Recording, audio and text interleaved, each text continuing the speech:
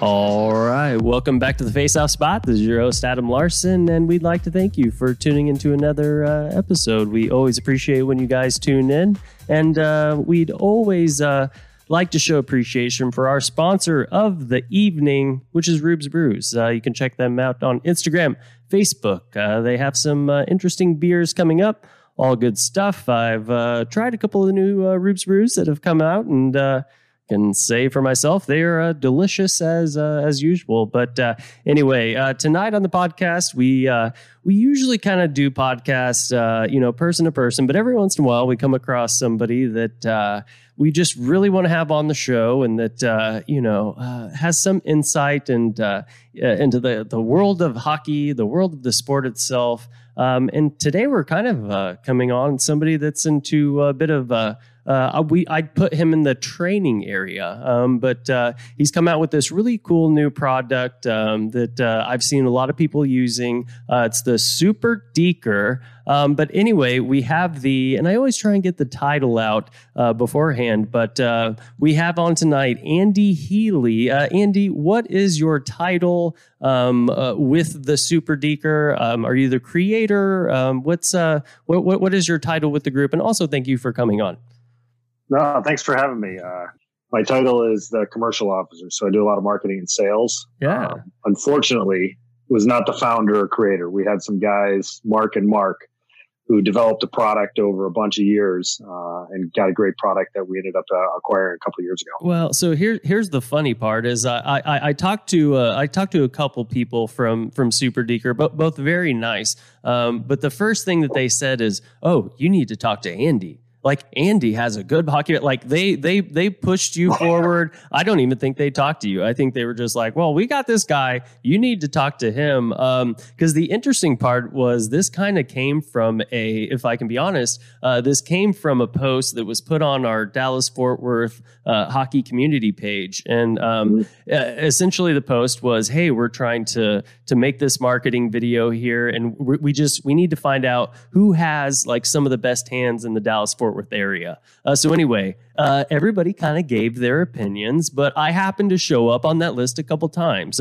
You guys didn't end up with me, but that's totally okay. But anyway, that's kind of how I got into it, because I just said, "Hey, like if you need to reach out to me, like I obviously like to market myself and the podcast as much as possible, but I feel like I do have good hands," and I was happy to see that a few people on that post elected me. But that's originally how I got in contact with you guys. So it was actually kind of a lot of really friendly, back and forth. And we were, just talking hockey, really, to be honest with you. And, like I said, I didn't end up getting selected, but at the end of the day, it was really just kind of cool to be like, "Oh, you guys are," because I already knew that they existed, the SuperDeker, because I've seen them around quite a bit. But it was one of those situations to where even though I didn't get the call up, it was just kind of an initial like, "Hey, so like if you guys ever wanted to, talk on the podcast," and I actually kind of reached out to you guys, saying, "Hey, if you guys want to come on about this," because it's one of those things, if you can kind of finally meet the people behind, some of the, training aids that people make. But can you kind of, just before we continue with the episode, can you kind of go into what it is? Because I feel like most of the people that listen to the podcast, they know what we're talking about as soon as you explain it to them. But I don't want to do it the wrong way. The best way to describe the product is probably to kind of go back to how the original founders, when he was a kid, Mark Weber, playing hockey, and his dad was trying to come up with creative ways to help him stick handle. Mm-hmm. And his dad had the thought of, well, "Hey kid, when you're out on the ice, you don't know what's going to happen next. And so instead of you playing with a Swedish stick handling ball or a golf ball in the basement and just stick handling, you have to react to it." And so his dad would actually turn off the lights and put a flashlight, and he'd shine a flashlight, turn it on for a second. Mark would move the puck over to the flashlight spot. His dad would turn it off, move the position, turn the light back on, and his kid would move it over there. And it was just something that stuck in his head as his whole life. And his partner, another Mark Simons, the two of them were in business, separate career, and at nights over beers when they're all just sitting there shooting the breeze, trying to figure out what's going on in life. Mark Simons finally got tired of listening to Mark talk about how great an idea is and said, we got to build it.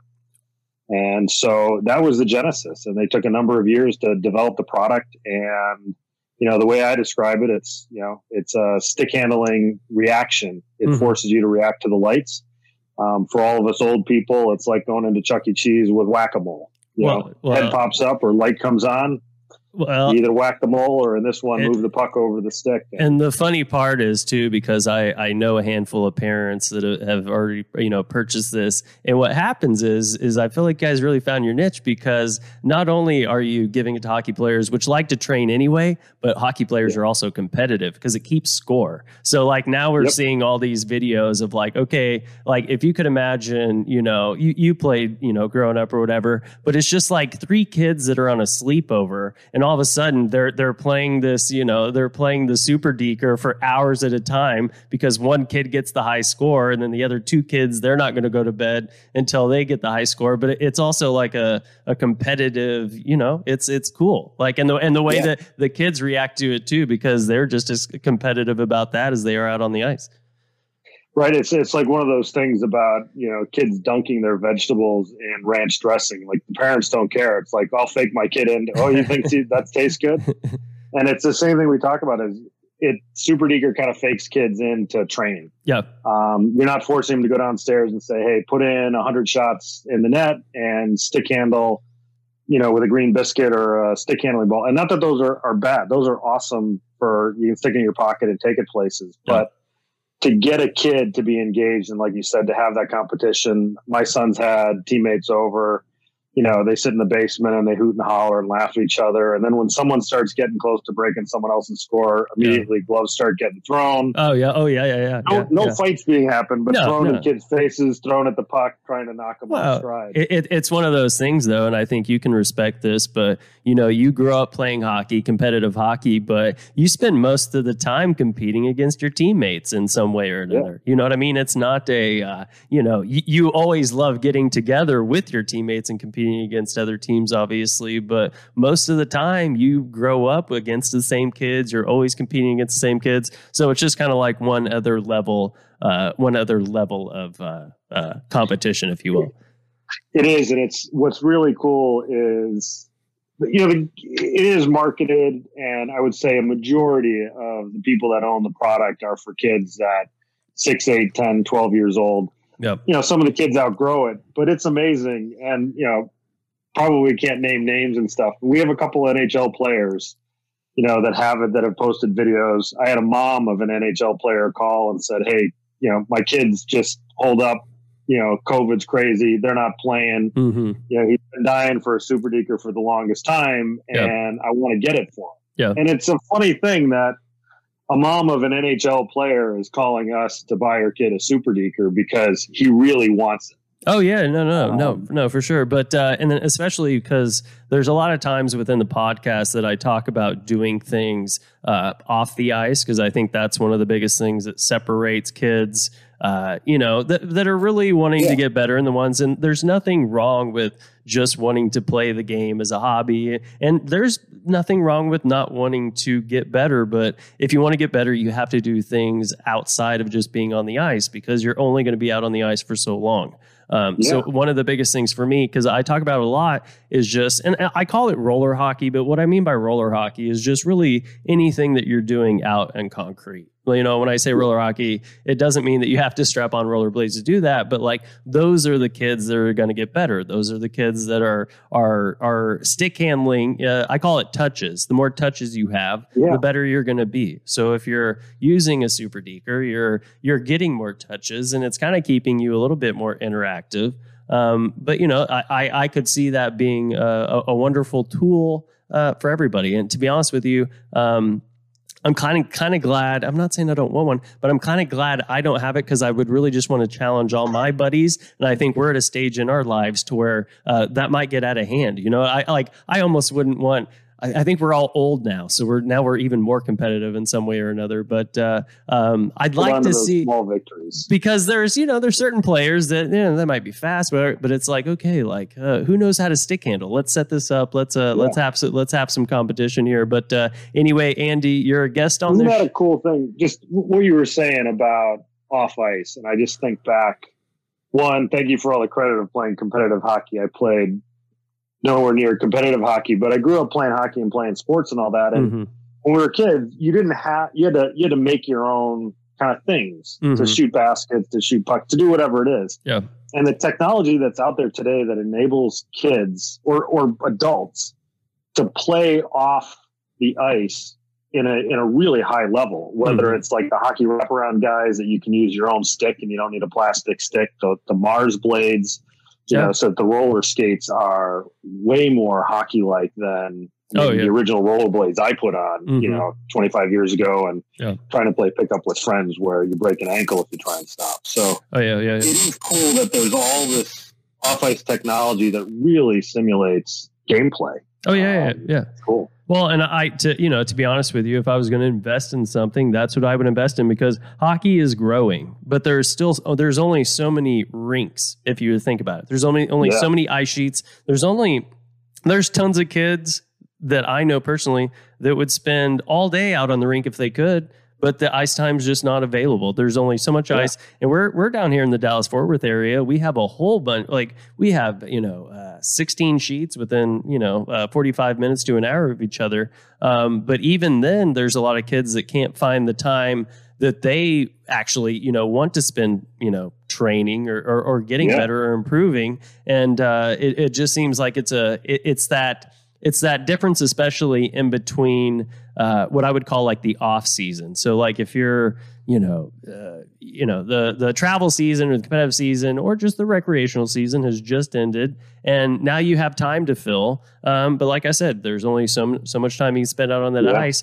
So where are you spending that time? Because the other thing is that kids have more free time in the summer because they're not at school. So it's one of those things too, to where it's like, all right, what are these parents going to do with their kids? And you're like, I see it all the time where there's these families that have multiple kids in hockey. We're talking 3 plus, and they're like, okay, now we have them all back here. They're all going to want to be on the ice all the time, but this is the off season. So they're not actually like the season isn't going on, but we need to keep them busy. What do we do? Get them to train. What's cool is we have, so one, it's funny when you're talking about sheets of ice. When I was a kid growing up in the Detroit area, a buddy of mine, his dad played high level college.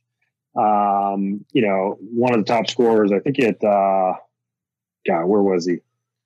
Out on the East Coast. Anyhow, he had set some records, done some stuff, maybe get drafted. Back then, you don't make much money. So he decided I can do a better life in sales than I can trying to play hockey. Yep. But he ended up doing a lot of coaching. And my buddy, I remember, you'd show up at school on a Tuesday morning and he'd be dog tired. It's like, I had to come back from Port Huron on a 10:30 game. We got back at midnight. There was just even in Detroit where there was so much hockey, the ice time was so limited. You had 7-year-old kids playing an hour and a half away, on a school night. And the funny Dallas connection on that is my buddy's dad coached Mike Madonna when he was, Mini Mite and, Pee Wee and stuff.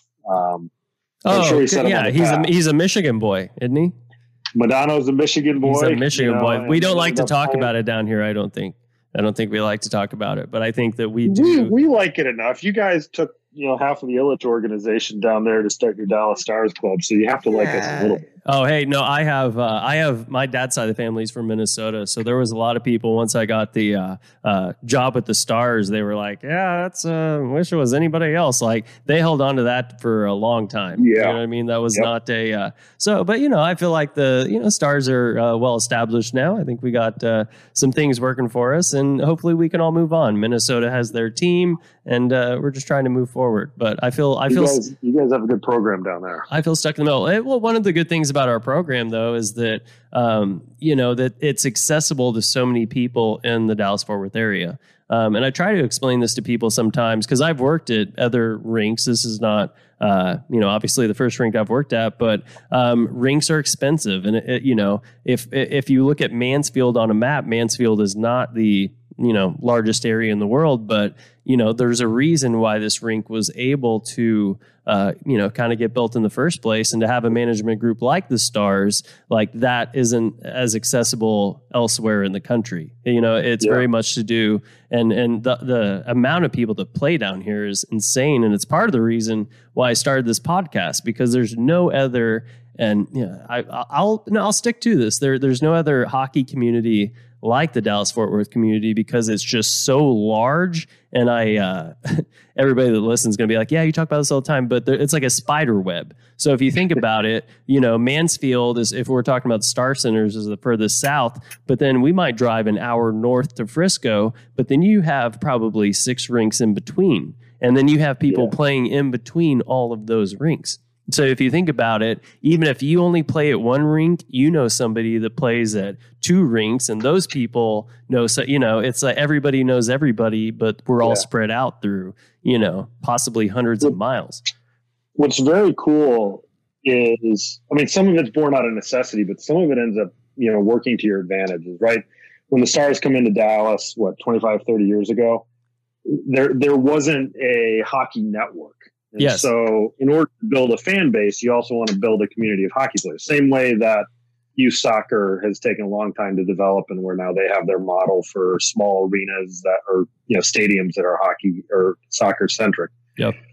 What Dallas has done, it's completely different than what we have in Detroit. And some of it I'm a little bit envious of, because in Dallas, when you see, and I'm sure the other Sun Belts, Nashville and Vegas, I'm sure are a lot the same in Carolina, you get to create your own youth network, and you get to tie it in and connect it to the pro team in a much more uniform way. And, Detroit, for better or worse, we're an original 6. We've had hockey forever. All of the house high school leagues are so independent. When I was coaching my kid, and, you end up kind of working your way up and keep getting asked to do more and more jobs. Oh, yeah, that's how it works. It. Right? Yeah, and you get double the pay, get 0 for doing it. But, one of the things that the board did in our community was trying to make sure that the youth hockey program and the travel program and the high school program were all connected, because we were all skating out of the same rink. Yep. The high school program was completely independent. A lot of times the rink was just sitting here saying, well, we're going to sell the figure skaters. We don't have time for you.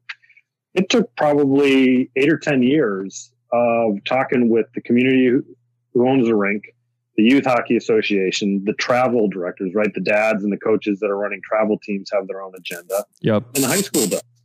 And once you get that all in sync, not that it's a feeder program, but it is connected. Kids can come out at an intermission of a JV high school hockey game and skate around the ice. And there's a lot of great stuff. And I see things in Dallas where there is a connection, right? You own the rinks. You guys are running the youth programs. You guys get to do trainings and camps, and it can tie directly into the Stars. It's awesome. Yeah, no. And the other thing too, I think that and I think a lot of people don't see this, but the amount of communication that it takes between all the rinks to make sure that things are going according to plan. Because when there's a plan, it's one of those things to where everybody then has to go and make sure that plan is being initiated, or it's being done the right way. But it's easy to do that if you have one rink, and that mission statement's coming from the top of that rink. Yeah. But when you're trying to make sure that and like I said, there's nothing like it. But when you're looking at 8 different rinks and making sure everybody is kind of sticking to the plan, and I've never seen anything like this. But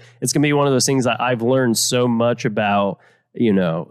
Just how to make sure that people are being communicated with. Like, communication's key down here, as I'm sure it is up there. But no, it's an interesting thing. And when you do come down here, because we always like to have these secondary episodes. If you'd ever come down, I think it would be fun to just kind of chat, and we could also maybe grab a skate or something, Andy. So that would be great. I'd bring my gear. I'd skate. Yeah, there you go. I might have to bring my golf. I'll bring 2 carry-ons, golf clubs and the hockey equipment. Oh no, bring it all. We'll be able to. We'll treat you down here. We'll treat you well down here, Andy. But anyway, I definitely have reasons to go down there. We're on the product side and with the SuperDeker, right? I mean, clearly.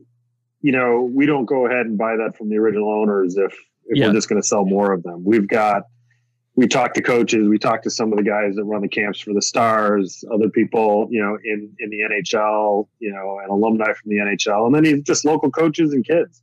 Oh yeah. And you get feedback on games and all the stuff will develop. So we're in the process of doing things. We're going to bring some new products, to market. We've got some accessories that go with it. So I have reasons to get down there. So we'll make sure that we let you know. As long as the Face Off Spot podcast is number one, then I'm totally cool with all that. But as long as we're your main priority when you come down here, you'll have to drop by. As long as it's at a golf course, you will be a number one. Hey, priority. I hear there's a lot of people that'll say I hear Mansfield has a great golf course. Good. Our hockey director Milt is a member. We'll be able to get you hooked up there.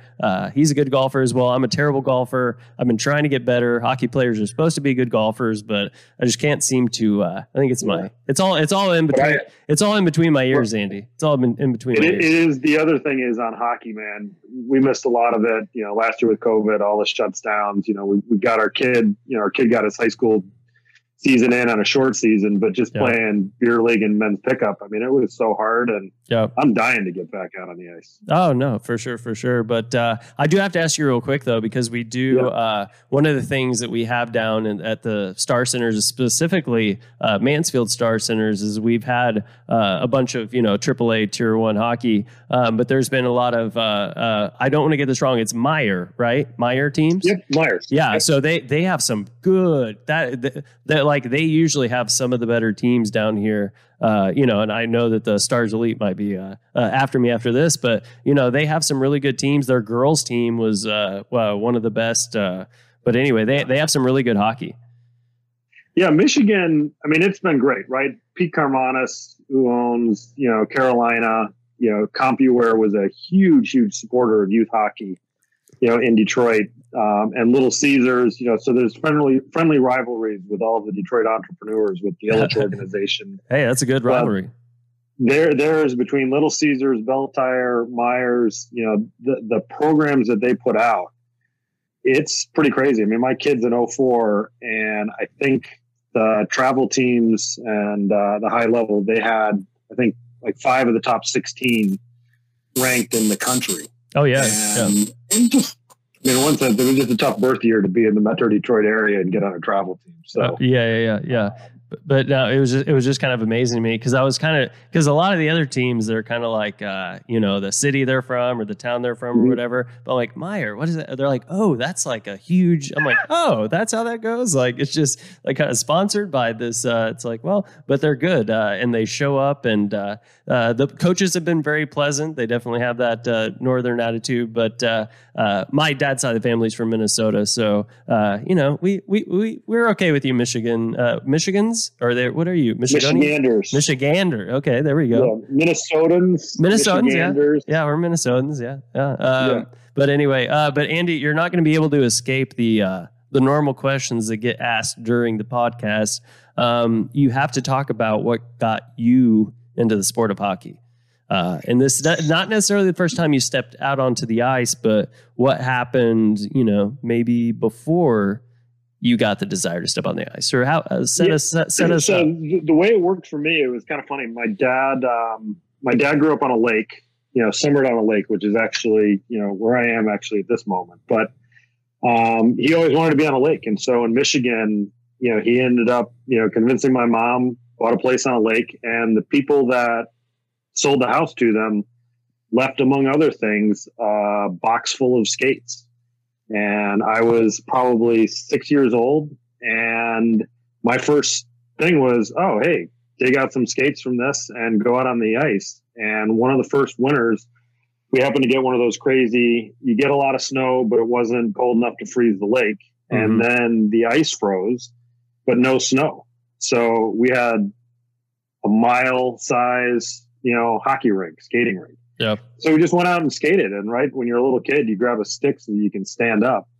And that's kind of, I started as a pond hockey player and went through all that stuff as kids where we were too dumb to just buy some shin guards or something. So I learned how to skate forward. Learned how to skate forward and shoot low. Oh, yeah. All we did so we wouldn't hurt each other. Yeah. Pond hockey. Yeah.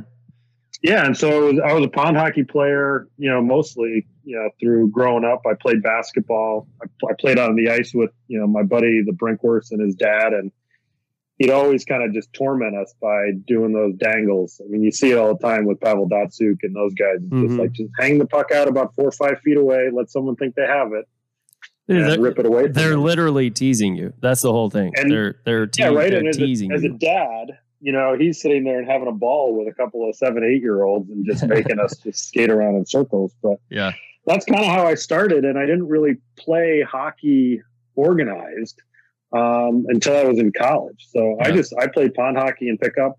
Never knew what a red line or a blue line was other than watching it on TV. And I ended up at a game at Yost Ice Arena. Yeah. Have you ever been there? No.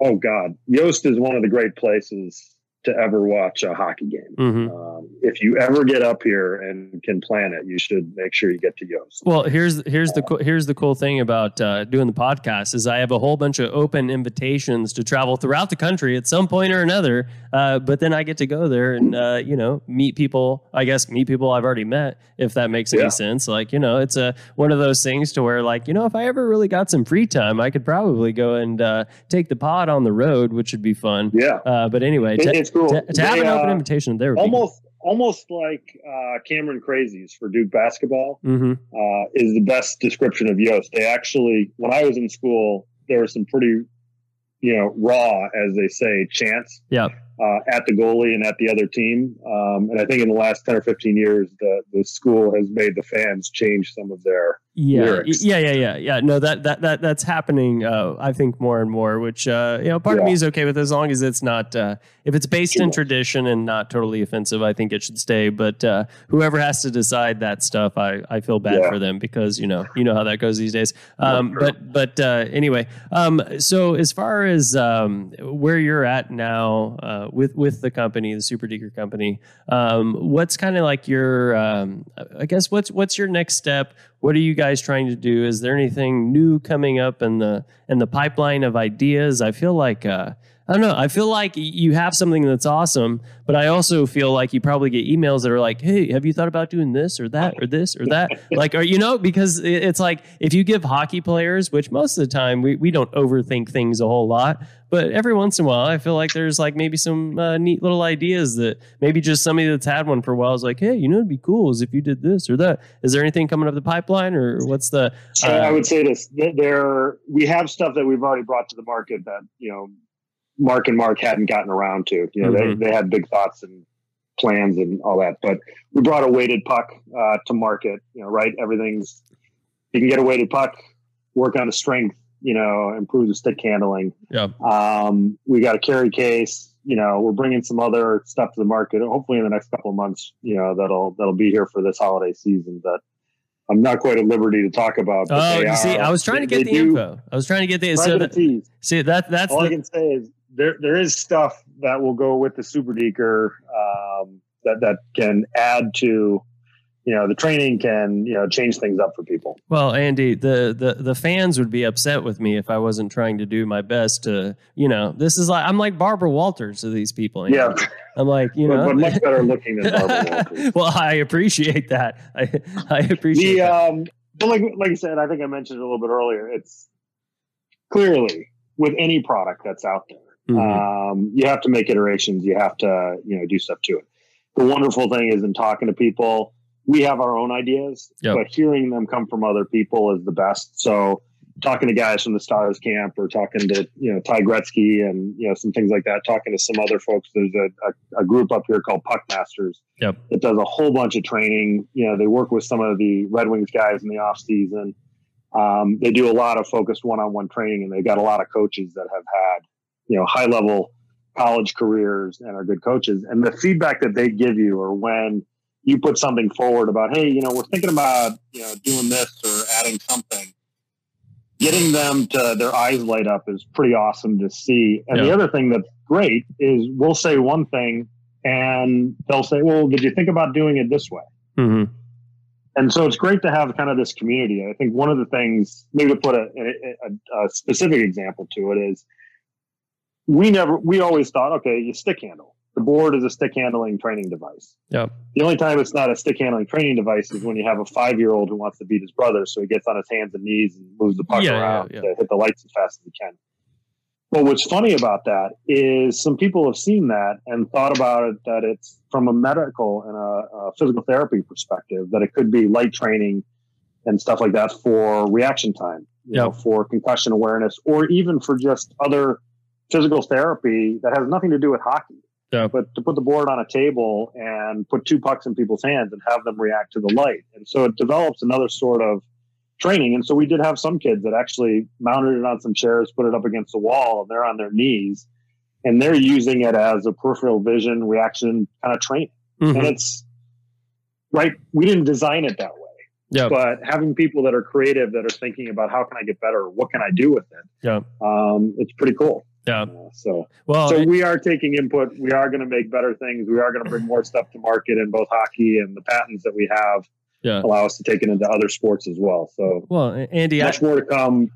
I didn't say I had any good ideas. I was just trying to be Barbara Walters. You know, I was just trying to really figure out what you got. But the cool part was, though, is because I've been in communication with you guys a little bit, and one of the cool things was that we're kind of trying to do like a what would you call it, like community event, or like an event where people that listen to the podcast, maybe they all get together, and I don't know, maybe they meet somewhere. But it was cool because I was talking to, I think it was Robert. I think his name was Robert. Robert or Danny? Robert. I think it was Robert. But he was like, yeah, we have like a whole bunch of them that we take like to events, and that like we can. I'm like, oh, that'd be cool. So like now in my brain, I'm like, all right, well, we could have these events, and then they could bring these things out there, because like I said, all it takes is a hockey player that's competitive to just see something going on, and I guarantee you there will be grown men probably trying to beat little kids at their scores, and it takes us just walking past something that has a hockey stick, a puck, and then a score counter for us to get involved. It's the and isn't it funny how that score that's everything is so important to it, because it's also like we've been at some events and it'll kind of start slow and people kind of walk by and see it, and you'll tell that they're curious. It's something like that's not normal. And they'll kind of look at it, but they'll kind of stay there. And then all of a sudden, some little kid will come over who has no sense of right, wrong, people staring, whatever, picks it up and starts playing. He gets the score. Somebody else wants to get it. And then all of a sudden there are 20 people there that are trying to, no. Can I try?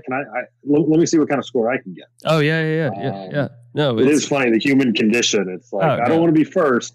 Yeah, but I do want to participate and I do want to win. But also, if you have an event, and it's also like it's not only competitive, but it's one of those things where if it's a social event, it's something that you can have like at like a get together, like a hockey get together. Like my men's league teams, we have hockey get togethers, and sometimes like we like to get together and then we like to play games. We like to compete, and it's just another way for us to show our dominance over our men's league friends.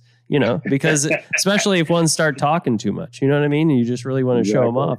But it's like, all right, who has the best hands? Who has we all know who that guy is we want to shut up. Oh, no. Yeah. And he's usually not the one with the best hands. So if I had that, I'd just say, hey, like, let's go right now. But the cool part is it does put it in motion where you have to go diagonally, if that makes sense. So like, it's not side to side the whole time. So like a lot of kids can stick handle side to side, which is good. Like, that's fine. But if you want to think about going from, 9 o'clock to 3 o'clock, 9 o'clock to 3 o'clock, like that gets easy. But to go from 3 to, I don't know what we call it, 7, if you will. But you're trying to do it diagonally. It creates a lot more wrist motion where you're having to move things around. And so like when we're talking about this, it's not side to side necessarily. It's not like how quickly can you go side to side with these 2 dots. It's like, oh, it might be on the right and then it might be diagonally through the middle. You might have to go from right corner to left or right top corner to left bottom corner. But there's a lot of motions in between that are all replicated in some of that stuff.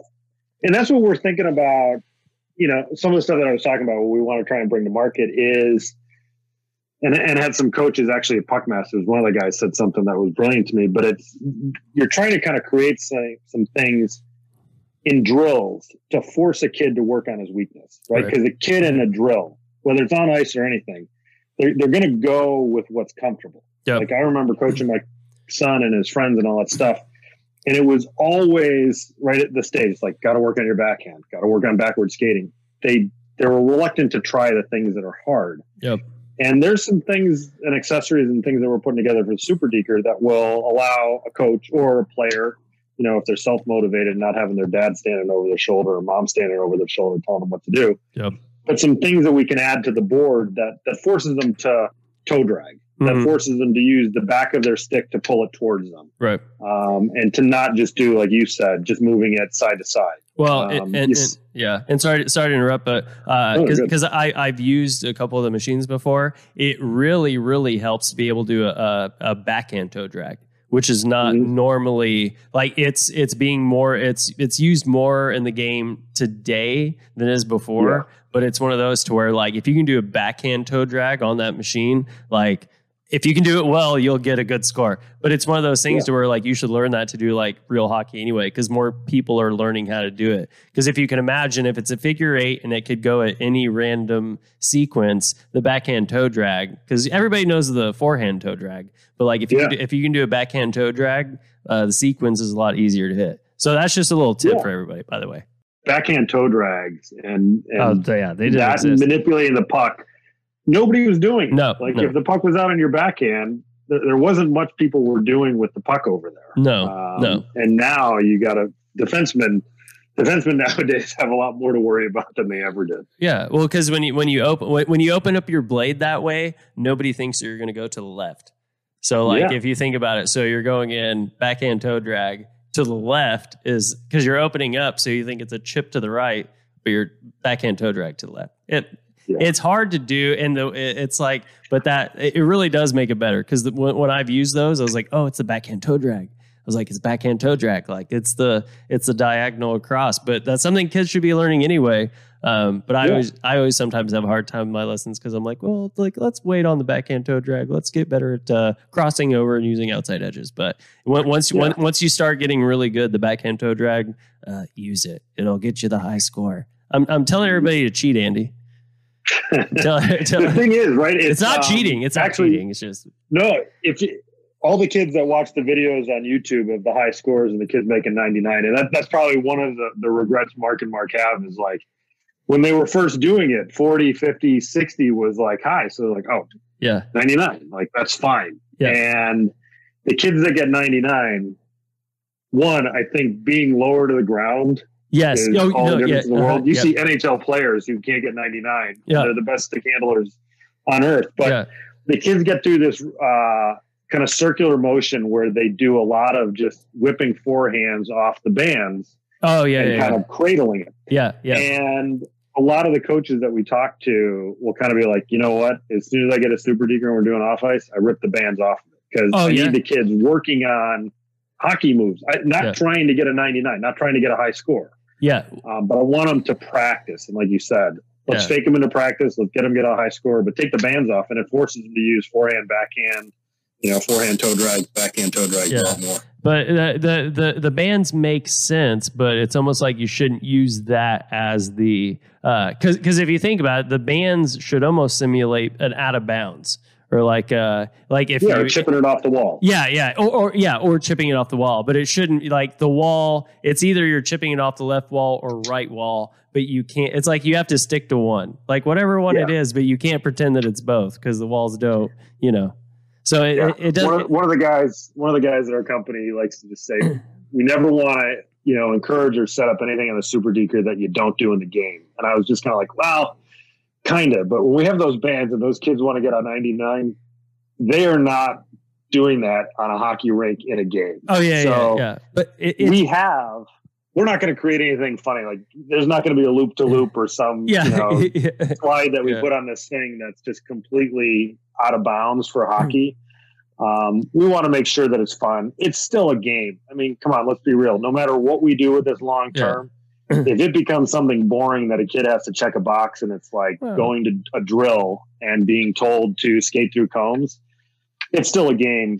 We're coming up with stuff that's going to make this thing fun. It's going to be engaging. Well, that we want to fake them into sticking around. But the band is still the best option out of all the options because you're still like at the end of the day, like if it was just a hard structure that you couldn't because you could almost act like you're receiving a pass. You could, you know what I mean? Like there's certain things you can do with that. So it's still the best option, But all these guys getting the high scores going side to side, I feel like they should have to just. Hey man, there's a talent because I can't get 99. Well, and I guarantee you those kids are still super sick. Like I guarantee those kids are still super good stick handlers, but they're just learning how to do it. But that's still its own thing. There's a bunch of them that are getting 99 with no bands. So there's still kids that are rolling their hands, cradling the puck, and are in total control. I mean, it's really fun to watch. But what's funny though is we kind of dove into this like second layer. But no, you're not going to be any.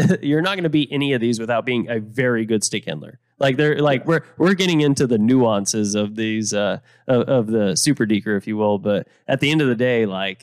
You have to be a very good hockey player to get a 99. It's not like anybody's like, oh, I figured out how to cheat it. Like, no, you still have to be able to maneuver a puck in any motion within a 360 degree, I'll tell you another funny story. Just like when we got SuperDeker and, like Danny Robert, like Andy's a hockey guy. You got to talk to him. I come down to the office for the first time and, I've had the SuperDeker. I've been playing with it and all that. And we get down there and they're like, dude, show us what you can do on this. And the couple people that were in the office in the beginning weren't really hockey players. They went and they bought basically a kid's stick that was just universal. It was a flat blade. Mm-hmm. So it had no curve to it. Yeah. And it was for a kid that was about 8 years old. And so I'm like, okay, this isn't a great stick, but let me try it. I get probably like 24 on the first time. And they're looking at me like, seriously? Mm-hmm. You're the hockey guy? I was like, guys, we need to get a properly fitted stick. Yeah. I can come out here and get 45 or 50. Yeah.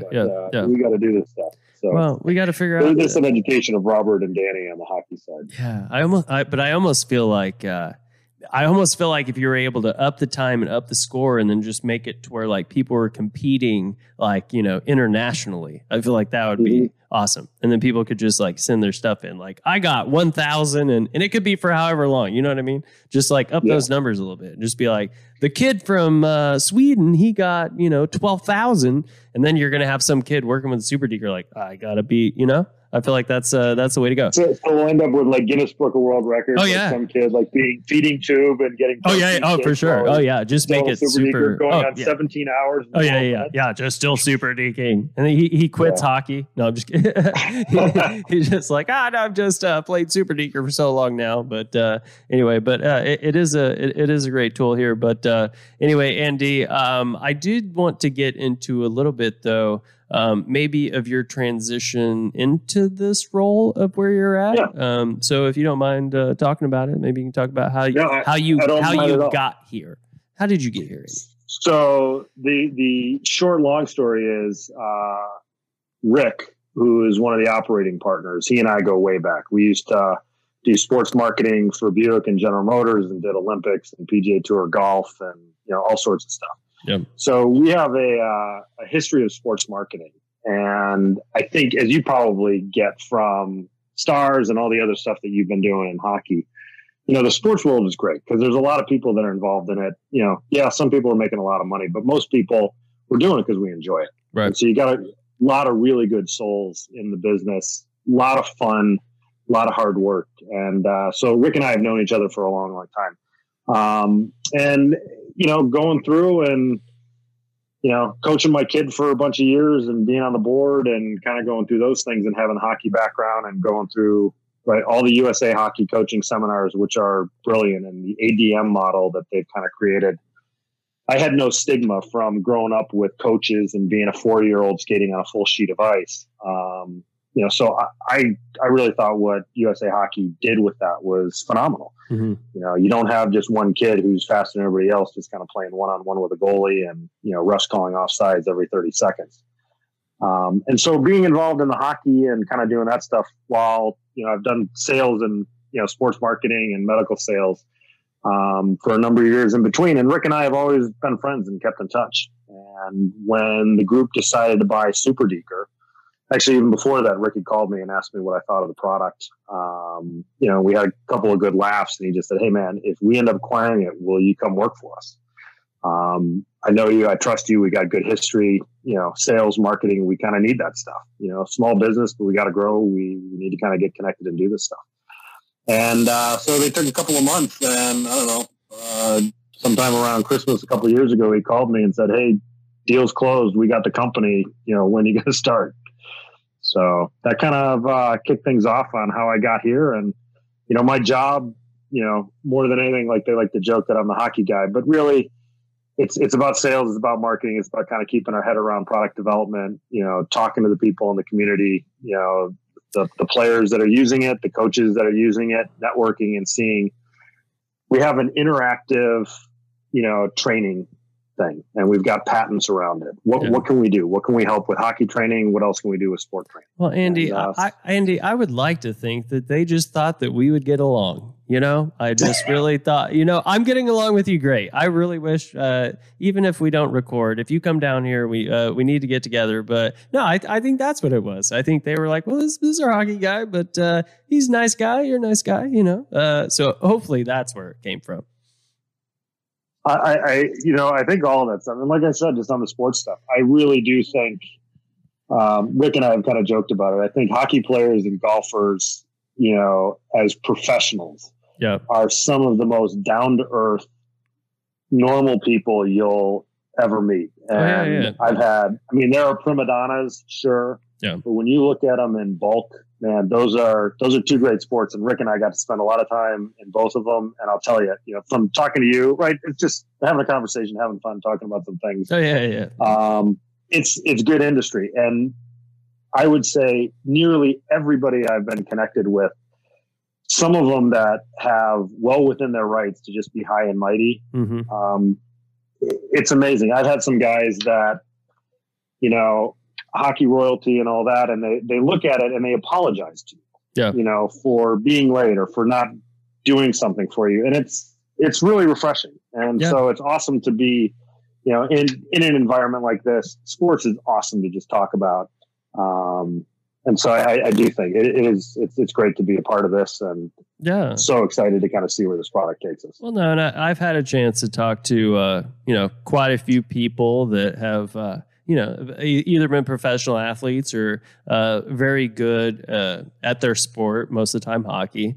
But I think one of the good things that I can say about golf and hockey, even though I'm not a good golfer, is that both of those sports take so long and so much patience to get good at.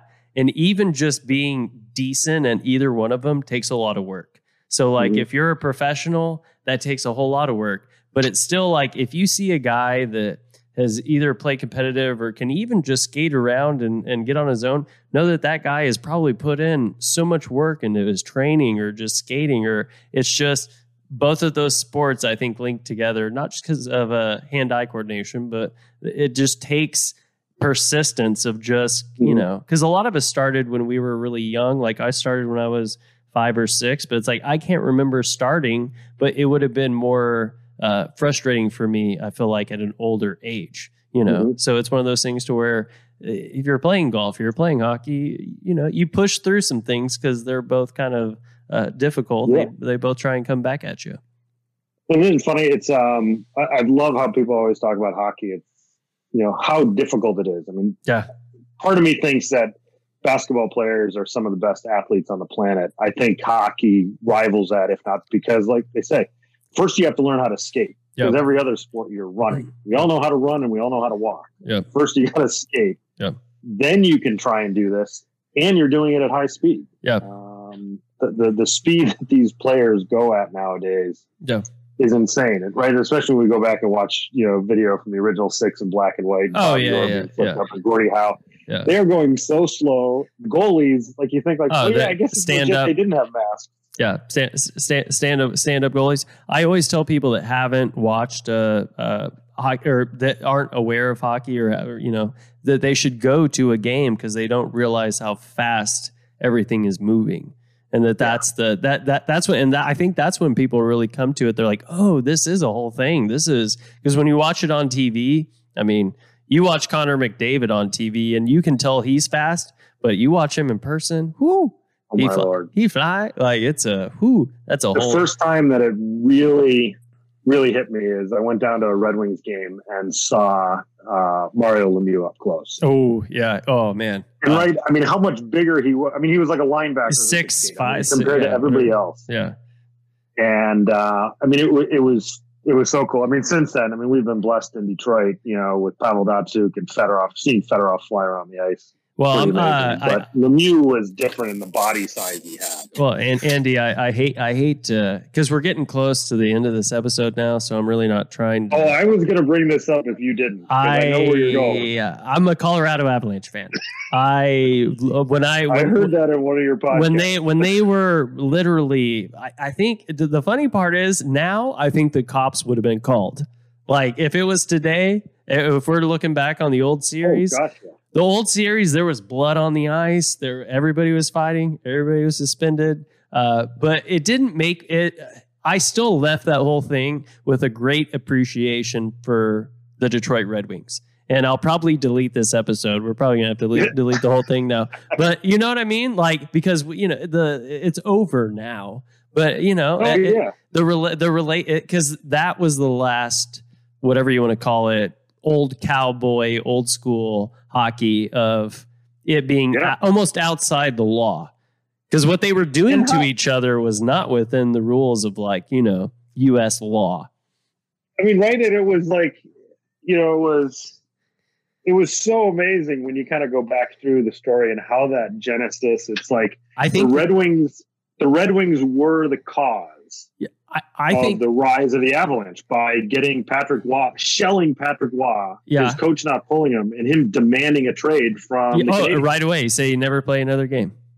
And it's a Red Wings fault for building a dynasty in Colorado by shipping Patrick Waugh. Now, Joe Sakic, Adam Foote, Drury, Forsberg. I mean, guys that we love to hate. Yeah, but the thing is, we're more removed from it now. But that was such a huge part of hockey lore. Like, there's nothing like that. And I to be honest with you, I'm kind of split on this. But I almost feel like kids should understand what that series was, or even go and watch the series and understand what the game used to be. Not just right. It was 3 or 4 years. No, multiple years. Like, but if you wanted to gain the attention of a young child and be like, hey, watch this series right here.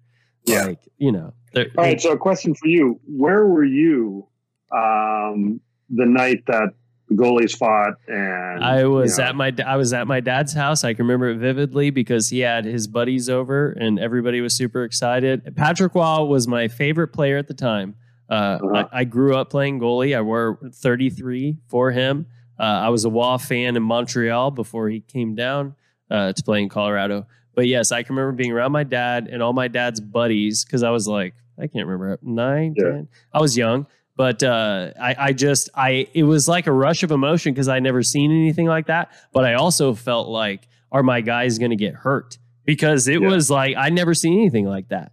Like there were people getting like tossed around, like bloodied, I had not seen anything like that. It was so crazy. And the problem for me was I didn't see that for months because we didn't have DVRs, didn't have the stuff. I was out on a ski trip with buddies in Colorado. They were all from Chicago. They're all Blackhawks fans. We get off the ski hill. We turn on the TV and it's just you got 12 guys sleeping in a small cabin. We turn on the TV and Colorado's blowing us out in the first period and a half. Oh yeah. And everybody's like, we got to take a nap before we turn off the TV. Yep. So we turn off the TV. There's no internet, have no idea. Nobody's texting me and telling me what the score is. I have to make a conference call the next day. So I drive to the payphone at the bottom of A Basin by myself. At 7 in the morning, I'm listening to the Colorado Avalanche morning show and talking about the game. And all I'm doing is sitting there getting so fired up that we won, which was awesome. But then so pissed off that my buddies made me turn it off and missed the whole game. And then it took, 2-3 months until they showed it again during the summer, like they put a replay. But I think you could go back and watch it now and probably because you're right. I think a lot of times people don't understand that you had to watch things when they happened Like, because I was there. My dad was there. All, his buddies were there or whatever. But I was a huge Avalanche fan at the time that happened. And especially seeing, Wah come out, because Wah fought Vernon and Osgood at different times, like at two totally. So as soon as that was like, oh, he's going to go, he's going to make that work there. But I mean, those guys were like Bill Lambier. I mean, if they were on my team, I would have loved all of them. Oh, there's no hated Adam Foote. Hated. I mean, I like Joe Sakic. I respect Forsberg. Yeah, was a beast. Yeah, and fun to watch. Yeah, but I'm like listening to Wah. Some of his quotes. What was it with Jeremy Roenick? I can't hear you. I have two rings. In my ear. Oh, I can't hear. Because Roenick said something about his jock being in the stands. He was like, it's like, yeah. I mean, I don't know. I could, but part of me, that's part of why I liked Wah, I think, a little bit, is because at the time he was the best and he had the stats to prove it. Dura might be the only one that Yeah. So if you were taking a draft right now, but both of them had a huge career. Like, you take any one of them. But they're like 1 and 2. You know what I mean? And you could argue, but I don't think, or I wouldn't argue that either one of them are not 1 or 2. Like, right. I couldn't make that, especially in today's game. You can go back and look at older, goaltenders, which did a whole lot, but Jacques Plante and all that. But it was just a different game because like they weren't having to stop, when you had the flat blades, like that wasn't that, as soon as you realize that they could put it top corner, the game trying to kind of change a little bit. But anyway, well, Andy, we're coming up to the end here. And there is a special. You said you listened to a couple episodes, so I don't know if I'm. Yeah, I listened to the Al Secord one, which I really enjoyed. Al's great. Al was it might be one of my favorite ones. Al was a good guy. But we have a thing towards the end. It's called a shout out. And do you need me to explain the rules to you, or? I don't remember. I remember you saying that there was a shout out, but I don't know. I usually explain them. I usually just ask for, nobody's ever said, no, don't explain the rules, because I always explain the rules. But anyway, so the rules are that you have to put something out into the universe that is positive. It could either be a mantra, a thought. It could be people. It could be a sound. It could be anything that nobody would walk away from and say, I'm negatively affected by that. So it has to be anything positive. So I'll give you two things. Yes. One of them. Two? It's one of my cousins, unbelievable woman. She passed away. She fought cancer for about 20 years. Yeah. But her goal was to just make sure she could raise her kids. She did that and a little bit more. But she basically just instilled in her kids, and her mantra was attitude is everything. Yep. And I think that's something, right, that pushes people through so many things. Job, friendships, school, practicing hockey. I mean, attitude can really take you long places, and it's unbelievable what my cousin Meg was able to do, with that mindset. Yep. She was an incredibly accomplished woman in her own right, in business as a mom and all that, but how she tackled that was kind of beyond belief. Man, but that's like ultimate strength. Yeah. Yeah. That's ultimate strength. So that's, like you said, as far as putting something good out into the universe, I think my cousin Meg, does a solid job and had a good reason. I think as far as a shout out, another thing, just maybe thinking about hockey and what I had done. And you kind of said, the most enjoyment I've gotten out of hockey has probably been coaching. Mm-hmm. Seeing my kid, right? It's great being on the bench. You get to kind of hang out with your kid, have that experience. Seeing him, but then also seeing, I used to pick, our teams, when we're going through a house, I'd pick on the kids I like and the parents I liked. Oh, yeah, for sure. Yeah. Right? It's the way you do it. And in life. Really good group, a core group of families that stuck together for about 8 years. And it was pretty amazing watching the kids as they develop from 5, 6, 7-year-olds to 13, 14, 15-year-olds and knowing they're getting better, right? You see it on the ice. Mm-hmm. But as a dad and a coach, you kind of stand there and they skate around you and you're thinking, oh, they're pretty fast. I had the good fortune of a couple times I played in a pickup league right after a practice sheet we had. And sometimes they need extra players. And so my son and a couple of his buddies would come out. And it was pretty eye-opening at about age 14 when it was like, oh, you're really fast. You're a lot faster than your old. I'm smarter than you. I know where to go and I'm going to score more goals, but you guys are way more talented than me. And to get into that position to kind of have that, 8-10 years of experience with all that stuff, my wife is the one who pushed me into coaching. Like I told you, I grew up playing pond hockey. I didn't know what an outside edge drill was. I couldn't, teach a kid anything, but hey, you have the resources with USA Hockey and all that other stuff. And my wife just said, you're going to regret it if you're not part of it. She got into soccer coaching. She ran the World Cup venue in Detroit, knew nothing about soccer and was kind of told the same thing by a mentor. Coach your kids. You'll never regret it. You'll learn a lot about yourself. You'll learn a lot about the sport. It'll be great. And, I got to give my wife a lot of credit for a lot of things, but that was a very cool thing where she knew from coaching the older boys in soccer, and just said, you got to do this, step up. You got the time, figure it out, and you'll be rewarded down the path. So. Well, no, that's really good, Andy. As long as she just didn't want you out of the house, I think that's the. Now, you can call her and ask her if that was. Might have to have a separate pod. I get 3 hours every morning, on the weekends to myself. Oh no! Well, no. Hey, but I'm sure that I'm joking. But I'm sure that all that was correct. But no, it's good. But you found success, or you found a community within the sport of hockey. Am I wrong? Absolutely right. I think we all say it.